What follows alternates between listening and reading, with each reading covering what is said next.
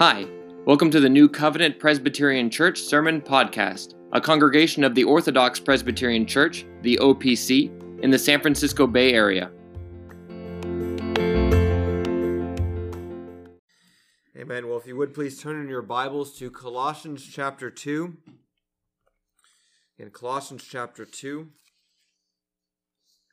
we'll be looking at the last four verses 20 through 23.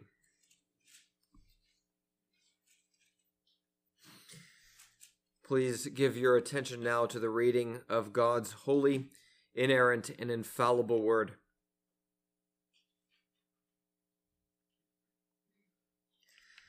Therefore, if you died with Christ from the basic principles of the world, why, as though living in the world, do you subject yourselves to regulations? Do not touch, do not taste, do not handle, which all concern things which perish with the using, according to the commandments and doctrines of men. These things indeed have an appearance of wisdom in self-imposed religion, false humility, and neglect of the body, but are of no value against the indulgence of the flesh. Thus far, the reading of God's word. You may be seated.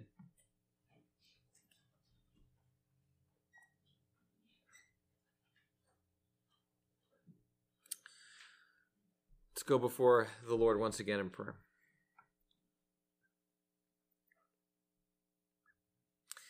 Father, as we continue to make our way through the book of Colossians and even come to this particular passage, the conclusion of a great exhortation not to follow the ways of the world.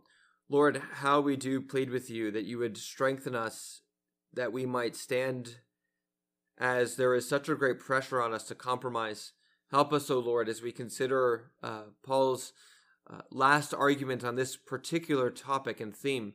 Help us, O Lord, to be strengthened and to stand firm for the sake of the glory of your name. Strengthen us, O Lord, even through the preaching of your word. How we do ask it in the name of your Son, the Lord Jesus Christ. Amen. In life, there are certain things that don't make sense for certain people. They're so odd that if you were to see it, you'd immediately question what kind of person is actually doing these sorts of things. An example would be something like if you were to see a doctor in a high school classroom taking a remedial math course.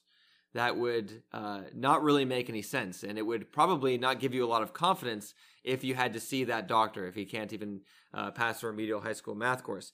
Or if you think of another example, would be something like a wealthy person, perhaps a billionaire applying for welfare, something like that. It just wouldn't make sense. And if you were to see someone in that situation, you would immediately say, I don't actually think that you're a billionaire, or I don't actually think that you're a doctor. If you were, there would be no reason for you to be doing these kinds of things. It just doesn't make any sense. Well, here the Apostle Paul, as I mentioned in the prayers, this is really the conclusion of this great exhortation not to follow the ways of the world. He gives another example. If you have died with Christ from the ways of the world, why, as though living in it, do you submit to regulations? Here is another very strange example. You are one who's died with Christ. That death means that you have died to the ways of the world. Why is it that you continue to live in them? Don't you know that it's not fitting for you to do this? It would be like a doctor trying to take a remedial math course. It just doesn't make any sense. And this is the argument that the Apostle Paul gives here. This is, again, the concluding argument, the reason why you are not to follow the ways of the world. Now, you'll notice here that the main thrust of the argument of the Apostle Paul has to do with the doctrine of union with Christ. He has alluded to this in a number of places in his letter already, but here as the crowning of his argument, you have died with Christ. His death is your death. Therefore, do not follow the ways of the world. Now, this passage is a bit of a transition point in the letter to the Colossians, as the Apostle Paul really the rest of the letter is just an application of the doctrine of union with Christ. So he begins here by saying, if you've died with Christ, certain things are not appropriate for you to do. Certain things are not appropriate for you to be persuaded by. And then in chapter 3, he begins, if you have been raised with Christ, so if you've died with him, there's certain things that are true. Then in chapter 3, if you've been raised with him, then there are certain ways that you must live. And that becomes then the theme of the rest of the letter. So there is the death with Christ, which we'll look at this week, and then life with Christ. And this is all part of the doctrine of union. Part of our union with the Lord Jesus Christ is we have his death and we have his life. And so what the Apostle Paul here is teaching is that union with Christ in his death means death to the ways of the world. That's what it means. There can be no way in which we can say that we've died with Christ and yet then follow the ways of the world. Christ's death means death to the ways of the world. Now, we'll look at this passage just under 2 headings here this evening. First, just in verse 20, which is basically the main idea. Everything else is really supporting this main idea, which is that union with Christ means death to the world. Then, in verses 21 through 23, we'll look at what the ways of the world look like. What is it that we're actually supposed to stay away from? So Paul gives the principle, what we are to do, and then a description of the ways of the world, saying that these things are useless. So look with me again then at verse 20 as we consider union with Christ. It's really impossible to overstate the importance of the doctrine of union with Christ, and particularly in the letters of Paul. This is the constant theme in all of his letters. You think of a very stark example is in 1 Corinthians chapter 1, where the Apostle Paul begins to deal with the doctrine of division. Now, if you think, how would you address the doctrine of division? Well, the way the Apostle Paul does it is, he says, well, is Christ divided? You've been united with the Lord Jesus Christ, and Christ isn't divided, therefore you can't be divided. For him, the doctrine of union with Christ is so multifaceted that it affects every part of the Christian life. And he's already used this doctrine a number of times in this letter, as I mentioned. Towards the end of chapter 1, he says that he himself is filling up the things which are lacking in the sufferings of Christ. That is to say, I have union with Christ in the sufferings, and I now am suffering with the Lord Jesus Christ as I suffer in my ministry. Or think of the way he used it earlier in chapter 2, where he said, all the fullness of God was pleased to dwell in Christ, and you have been filled in him. You have a union with Christ, even in Christ receiving the fullness of God. Or even just a bit later, he says, you have died with Christ, having been buried with him in baptism, and now you've been raised with him again. This is the theme that pulls all the way through all of Paul's letters. It is really foundational to the theology of the Apostle Paul. If you are a Christian, that means you are united to Christ. And even when we call you a Christian, you bear his name. You bear the name of the Christ whom you serve. You have been united to him. Now, that's the importance of the doctrine of union with Christ. What does it mean when we say that you have died with Christ? What does that actually mean? Well, it means a number of things. That when it's a reference to Christ's death on the cross, and that in some way this death becomes your death. It is your death and has been applied to you. Now that means, on the one hand, that Christ has received the imputation through imputation. He's received your sins. He's died the death that you deserve to die. That's part of what it means, but it means actually even more than that. Primarily, most fundamentally, it means that the Lord Jesus Christ, as our covenant head, it really has to do with the doctrine of the covenant. As our covenant head, he has died, and because of our union with him in covenant, that death becomes our death. The same thing is true, for instance, with Adam. His one act of sin means all of us have committed the act, and all of us receive the judicial condemnation. With the Lord Jesus Christ, the same is true, but rather than it leading to curse, it leads to blessing. With the death of the Lord Jesus Christ, his death is our death, and his life is our life. He is the covenant head over us, and so what happens to him must happen to us. And what the Apostle Paul then says is that part of Christ's death, now there are a number of things we could say about the death of the Lord Jesus Christ, but part of it is that his death was a dying to the ways of the world. And because his death was a dying to the ways of the world, that means that also your death in the Lord Jesus Christ is also dying to the ways of the world. Think of the way that the Apostle Paul says it in Galatians chapter 6, where he says, through the Lord Jesus Christ, the world has been crucified to me, and me to the world. Now, he's not died a death of crucifixion, but what is he saying? That the Lord Jesus Christ, his death was a crucifixion to the world, and I, being united to him, have that death, and I have therefore been crucified to the world, which means that the world is now dead to me. The world is dead to me. That is what happened when the Lord Jesus Christ died on the cross. He died to sin that he might live to God.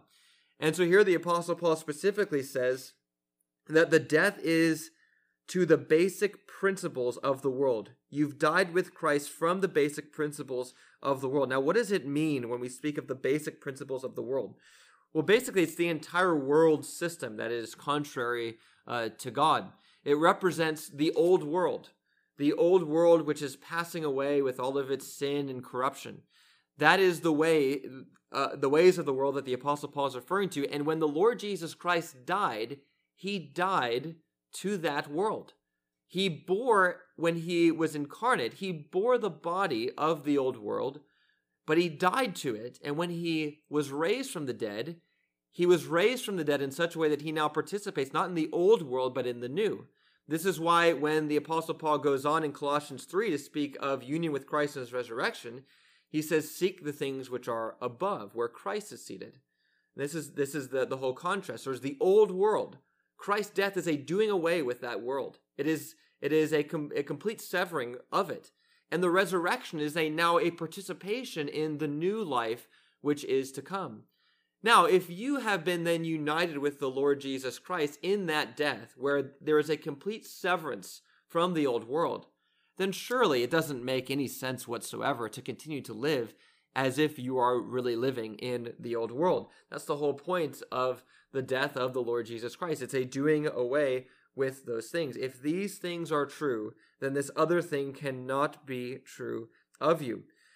And now notice as well that the Apostle Paul here is speaking of these sort of worldly commands. That if you've died with the Lord Jesus Christ, there's nothing, no sort of temptation, no sort of statement, worldview, no sort of doctrine that the world can teach you that you can now say, you know what, I think that is appropriate for me to follow as a Christian. You have died to those things, and the world has died to you. And that's the question that the Apostle Paul says, how is it that you can subject yourself to regulations that only come from the world? They're just a representation of the doctrine and teachings of the world.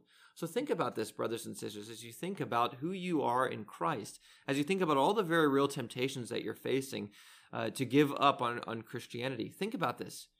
You have died to this world, and you are now new creatures in Christ. You are participants in the new heavens and the new earth. You are seated with the Lord Jesus Christ in the heavenly places. Your citizenship is even now in heaven. It just doesn't make any sense to follow the ways of the world. What could they possibly offer you? Everything just leads straight to death. It's a world of corruption that leads from death to death. And so the Apostle Paul then, after giving this great exhortation, goes on to describe in a number of ways what the ways of the world are. What is it that you are to stay away from? He says, you're submitting yourself to regulations. He gives an example of what these things are. Do not touch, do not taste, do not handle. Now, this is the first of really 5 things that the Apostle Paul says with relation to what the world is. And the first is just a series of regulations and commands. Now, a lot of these we've actually touched on in verse 16, so I'm not going to go over them in a lot of detail. It's just important to see that probably these regulations in verse 21 are the same sorts of things that he's dealt with in verse 16, that they have to do with ceremonial cleanliness before the Lord, particularly things related to what we eat, what we drink, that sort of thing, related to Jewish practices.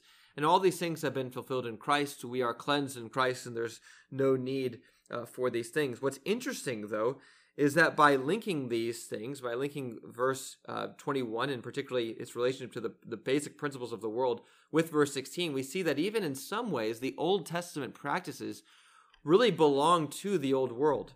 They were things which pointed forward in some way to the realities to come of a new heavens and a new earth, but they didn't participate in them in the same way that we participate in them. And because of that, even they must pass away. Though they were good in their own context, though they were sufficient for the saints in the Old Testament to build up their faith and give them a longing for the coming of the Messiah, still they were a part of the old world. They looked forward to something that they did not in themselves participate in. And the Apostle Paul says there's no reason to submit to these things. Now, the second thing that he says with regard to these things is he says all these things perish with the using. That is, they're consumed when they're used. And this is part of the Apostle Paul's argument as to why these things just simply don't matter. These things are used up. They're perishable. It's not to say that they're inherently bad because of that, but it does betray the fact that they are not permanent and therefore a part of the old world to which you have died. They're simply just not important. He's saying, these people who are upsetting your minds by trying to get you to submit to all these things, don't you realize that they're trying to get you to submit to these things as if they're like of this great moment and important, but it's just food. It just doesn't matter one way or another what you do with it. Eat it, or if you don't want to, don't. But it simply is something that is consumed up, and it is of no moment in the kingdom of God. This is the same sort of argument that the Apostle Paul makes in Romans chapter 14. He says, the kingdom of God, it's not about food and drink. It's not of food and drink, but it's about righteousness and sanctification in the Lord. It's not about these small momentary things that are perishable. It's about the things which last, that pertain to the new heavens and the new earth. Now, this brings with it then, we're probably not tempted in exactly the same way here in our own lives, but it is an important thing to recognize that very often one of the characteristics of the ways of the world is that they tend to major on the minors, things which don't matter. They want you to see things as extraordinarily important that really just don't matter that much. I remember one time talking with a person in China when we were there and trying to get him to see the truth of the gospel, and he was so concerned about the rights of animals, including bugs. That we don't kill bugs, that sort of thing. It's there may be something to like not going around and just killing things for no reason, but the life of a bug is just not that not that important. It just doesn't carry a lot of weight, and it shouldn't be a reason that you would reject or receive the truth of the gospel. It's majoring on a minor. And this is very often the way the world works. It can't see clearly about these sorts of things. And so there is a majoring on the minors. And that's part of Christian discernment, is to recognize the things which the Lord cares about more than anything else, and to walk in those particular ways, the things which he has actually said are pleasing to him. And so that's the second thing that the Apostle Paul says about the ways of the world. The third is that they are according to the commandments and doctrines of men. They're according to the commandments and doctrines of men. This is, of course, all the world can offer. They have no even concept of the idea of revelation. There's nothing outside of the world that could be speaking to us. Therefore, anything that we're going to say can only come from man. But this is, of course, not sufficient for us. We believe that God has, in fact, spoken to us in the Bible. He does reveal himself to us, and anything that is not in accordance with the Word of God, in terms of something we believe in terms of faith and practice, must be false. It must be, and it's not sufficient for it to be of any weight with us. It cannot be used against us to say it's something that we must submit to. It is simply the commandments and doctrines of men. It's one of the primary ways that the Bible can speak of something which is false with regard to religion. If it comes from man, then it's not right. If it has no more authority than man, then it's not right. Even what I say, I'm a man, I'm speaking, but if I don't say it in accordance with the Word of God, then it is of no weight or moment. This is actually probably an allusion to Isaiah chapter 29, verse 13, where the prophet Isaiah is condemning the people of God for teaching as doctrines the commandments of men, who they're trying to persuade people of things which have no weight from the Scriptures. It's another passage which the Lord Jesus Christ himself picked up on and used against the Pharisees in the controversy with the washing of hands. They say, why do your disciples not wash their hands before they eat? And he says, well did Isaiah prophesy of you. These people draw near to me with their lips, but their hearts are far from me. They teach as doctrines the commandments of men. Now, this has a number of important implications. I do want to speak just a couple of them before we move on. The first is that this applies particularly to worship. That in worship, we must do the things which God has commanded. There are really only two kinds of things that can be done in worship. There are the things which come from God, and there are the things which come from men. We only do the things which come from God. There is a way of thinking about worship that says that if God has not prohibited something in the Bible in terms of a practice in worship, then we can do it. We can do those particular things. But that is very different from what the Lord Jesus Christ is saying and what the prophet Isaiah said so many years ago. It's not just that we can't find anything with this particular practice which the Word of God speaks to. It is, does the practice come from God? Does it have a divine origin and a divine sanction? If it does, then we do it. If it does not, then it is only a commandment of men, and therefore is not something that we ought to do in worship. Worship must always be done in accordance with the Word of God. If you think of even what idolatry is, I think even the definition of idolatry ought to exclude all things that don't come from God. Idolatry is simply anything which is man-made and using that man-made thing in worship. Now, it doesn't matter if that thing is actually made into some visible thing that you can see. If it's a practice which comes only from man, though it's not prohibited by God directly in terms of a particular practice, it is an idol. It's something that has been created by man. The true way to worship God is to worship Him in accordance with the Word of God. And this is why this principle, which is believed by all Reformed churches, this is the reason why when you go to other Reformed churches, they all look actually very, very similar. The reason is because they're all doing the things which God has commanded, and they don't believe that you can do anything else. Our worship is only according to the Bible. It is a rigorous application of the doctrine of sola scriptura to the practice of worship. If you want to know what we are to do, the question to ask is, show me in the Bible where it is that we do that particular thing. And even if you think just about the wisdom of the world more generally, why is it that the ways of the world are weak? Again, it's because their commandments only come from man. And so when you are tempted, when the world presses in on you, this is a good thing to remember. You are believing the religion which comes from God Himself. And whatever the world would tell you about the things which they say are wrong, the highest they can go in their authority is themselves. They can say, this or that is immoral, it's wrong. Well, you may say so, but God Himself has spoken on the matter, and He's very, very clear on it. This is the authority. This is what we are to listen to. The ways of the world do not rise in authority beyond the commandments of men. Now, the fourth thing that the Apostle Paul says in the beginning of verse 23 is that these things, the ways of the world, do have an appearance of wisdom in self-imposed religion, false humility, and neglect of the body. Now, it's an important thing for us to recognize. We don't want to make light of the very real temptation and the very real pressure that's on us to turn away from the faith. The Apostle Paul recognizes the things that the world is offering, they're wrong. They deal with things that are just perishable. They are only with regard to the commandments of men. They have no divine authority. And yet, he does recognize and point out they do have an outward appearance of wisdom. And that's, I think, what makes these things so tempting. They are half-truths spoken. If you remember the sermons on Genesis chapter 3, it's the same thing that the snake did with Eve. He fed her a bunch of half-truths that appeared to be good. You'll be like God. It'll be great. This thing will make you wise.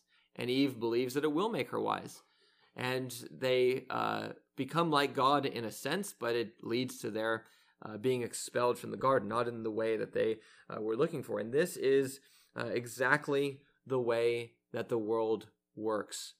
There are half-truths that are fed to us, and we are told that we must give into them, or else we are denying something that all people hold to be true. A number of examples that are very common today The issue of sexual ethics is a very, very important one. It's probably the most prominent. It's so militant today. But here we are told that we are immoral if we oppose the new sexual ethics with homosexuality, transgenderism, and whatever else. We are told that to do so would be a denial of civil rights. Now, of course, we believe that civil rights are right and good. We ought not to discriminate against people based on their age or gender or color or whatever. We want to uphold the civil rights of people and wherever it's appropriate. But civil rights has nothing to do with something that's an ethical or moral question. We don't grant civil rights to thieves or murderers or anything else because it's a moral issue. And this is where there is just this half-truth. Or think of the way abortion is defended today. Probably, not even probably, certainly the worst and grossest example in our day of the violation of the Sixth Commandment is we have millions and millions of people who are dying from abortion. And we are told that to oppose abortion would be to oppose women's health. It is, who wouldn't be for women's health? Of course, all of us would say we're for women's health. And so there is this appearance of wisdom. And we are told we're not being moral when we do these things, but none of those sort of arguments land any sort of ground. There is an appearance of wisdom, but it is not actual wisdom. And so it's something that we must always be on guard against. We recognize that we don't expect the ways of the world to have no sort of arguments to put on its own side. But we do expect it to be half-truths. And that's why we must always be on our guard. There will be, today it's sexual ethics and abortion. Tomorrow it could be any number of things. But we need to be ready, grounded in the Word of God, to recognize half-truths for what they are and to be able to understand the way things are being argued and to look at it from a biblical perspective and to reject all false arguments. Now, the three particular areas that the Apostle Paul is saying in particular that the world appears to be wise is with regard to self-imposed worship, false humility, and neglect of the body. Now, with will worship, this would be any kind of worship, again, that comes from man. So again, with worship, we don't worship according to the doctrines and commandments of men. It's only according to the Word of God. It's not enough to say that I can't find anywhere where the Bible says we should not do this or that strange practice. It is if it comes from man, then it is a self-imposed will worship, and we don't do that. Now, so that's been discussed. False humility, if you remember, that was discussed some last week. False humility is a false putting yourself down in the presence of others in order to appear to be greater in their eyes, to be praised for being humble, that sort of thing. I don't want to spend too much time on those two, but the third is something we haven't talked about as much: neglect of the body. Neglect of the body. So there is an appearance of wisdom with false humility because it appears to be true humility. There is an appearance of wisdom with will worship. They can speak to all these practices which appear to have some sort of wisdom in worship. But the third is neglect of the body. This appears to have a wisdom to it. The reason for the wisdom, the reason for the draw is if I deny myself certain things, then I won't want those things anymore. So if I deny myself things that I know to be sinful, and of course denying yourself sinful things is a good thing, but if I deny myself excessively, then I can purge the body of all its need for various things. It's very much the thinking of the monastery, that if I just separate myself from the world and its temptations will not encroach into my life anymore. That's what I need, is a radical separation and a radical beating of the body in order to beat it into submission. This is a thing which, very interestingly, the Apostle Paul warns against. There are some sections within Christianity that are known mostly for the things that they cannot do. There are certain groups that, if you hear these groups and you think, oh, well, that's the group that can't do this or that. Now, of course, there are things that Christians must not do, but we are never to be defined by the things that we restrict and that we tell people that we cannot do. And if we are over strict on things, we may think that that is a benefit to us. It appears to be wise. We're moving further away from sin.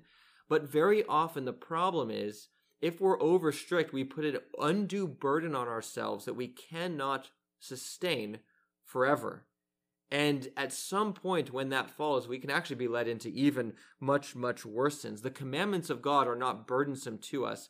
If we make them overly burdensome, at some point we won't be able to bear it and we'll be led away into even worse sins. And so this is actually something that the Apostle Paul warns against. He warns against an overly strict neglect of the body. So an example of the way this could work out, I think there's probably a greater temptation for it to work out in this area in our situation today just because of the way things are going, particularly with the Lord's Day. Are there things that we are not to do on the Lord's Day? Of course. There are lots of things that we are not to do on the Lord's Day.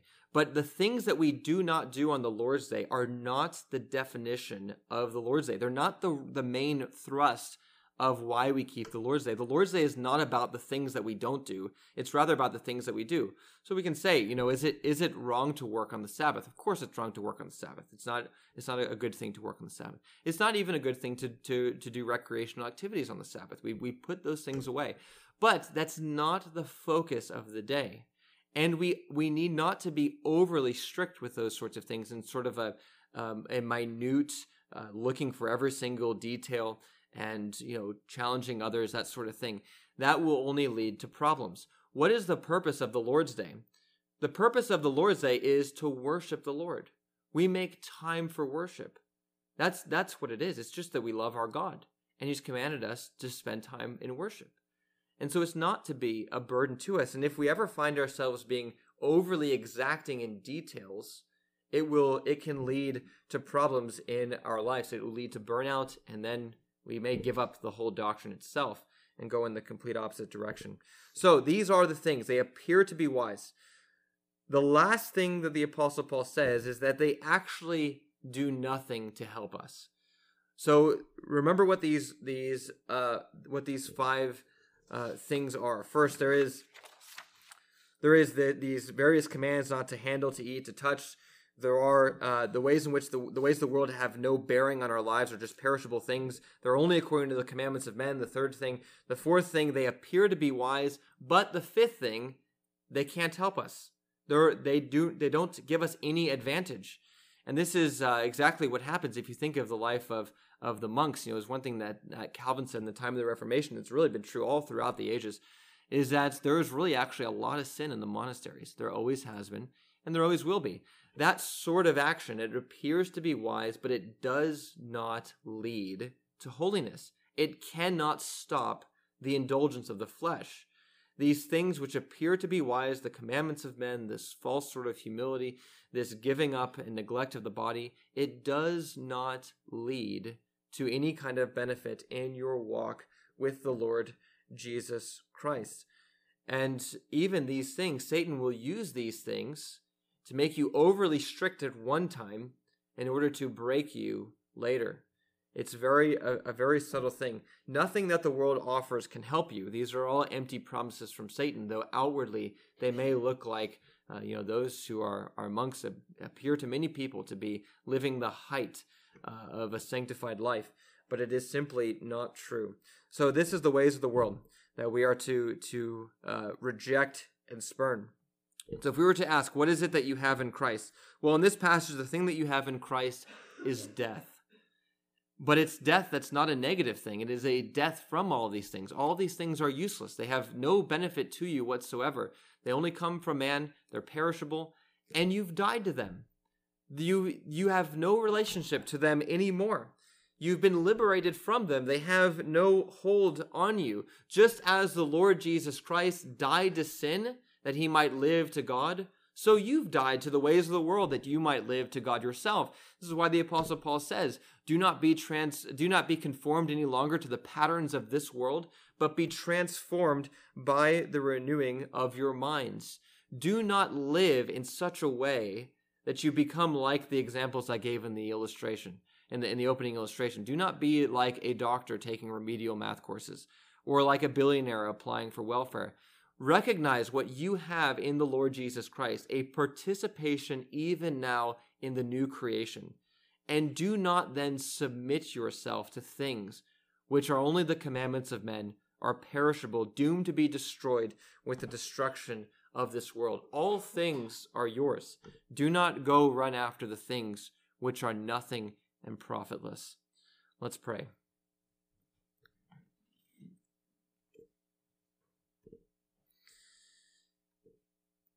Father, Lord, we recognize the reality of the temptation. We recognize that very often there are ideas that come our way. There are temptations that come our way. There are arguments that come our way that have an outward appearance of wisdom. And we recognize, Lord, that this is a difficult thing for us. We recognize, oh Lord, that the temptations are very real. We recognize as well, Lord, that we are weak. We recognize that we often cannot stand on our own, that we are very quick to fall. We're very slow of heart to believe the things that we ought to believe. We are not prepared enough for the temptations that we have. And so, Lord, recognizing all these things, we plead with you to help us to stand. We plead with you, O Lord, to confirm us in the faith. We plead with you, O Lord, to implant your word deep in our hearts, that we might be given wisdom to see through these various things and to simply hold fast to the Lord Jesus Christ, in whom all of your fullness dwells bodily, and we are filled in him.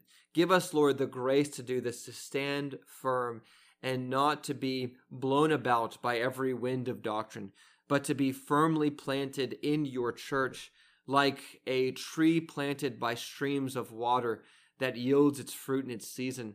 That's not like a withering twig that is blown here and about by the wind. We ask, O Lord, that you would do this for the sake of the glory of your name. Amen.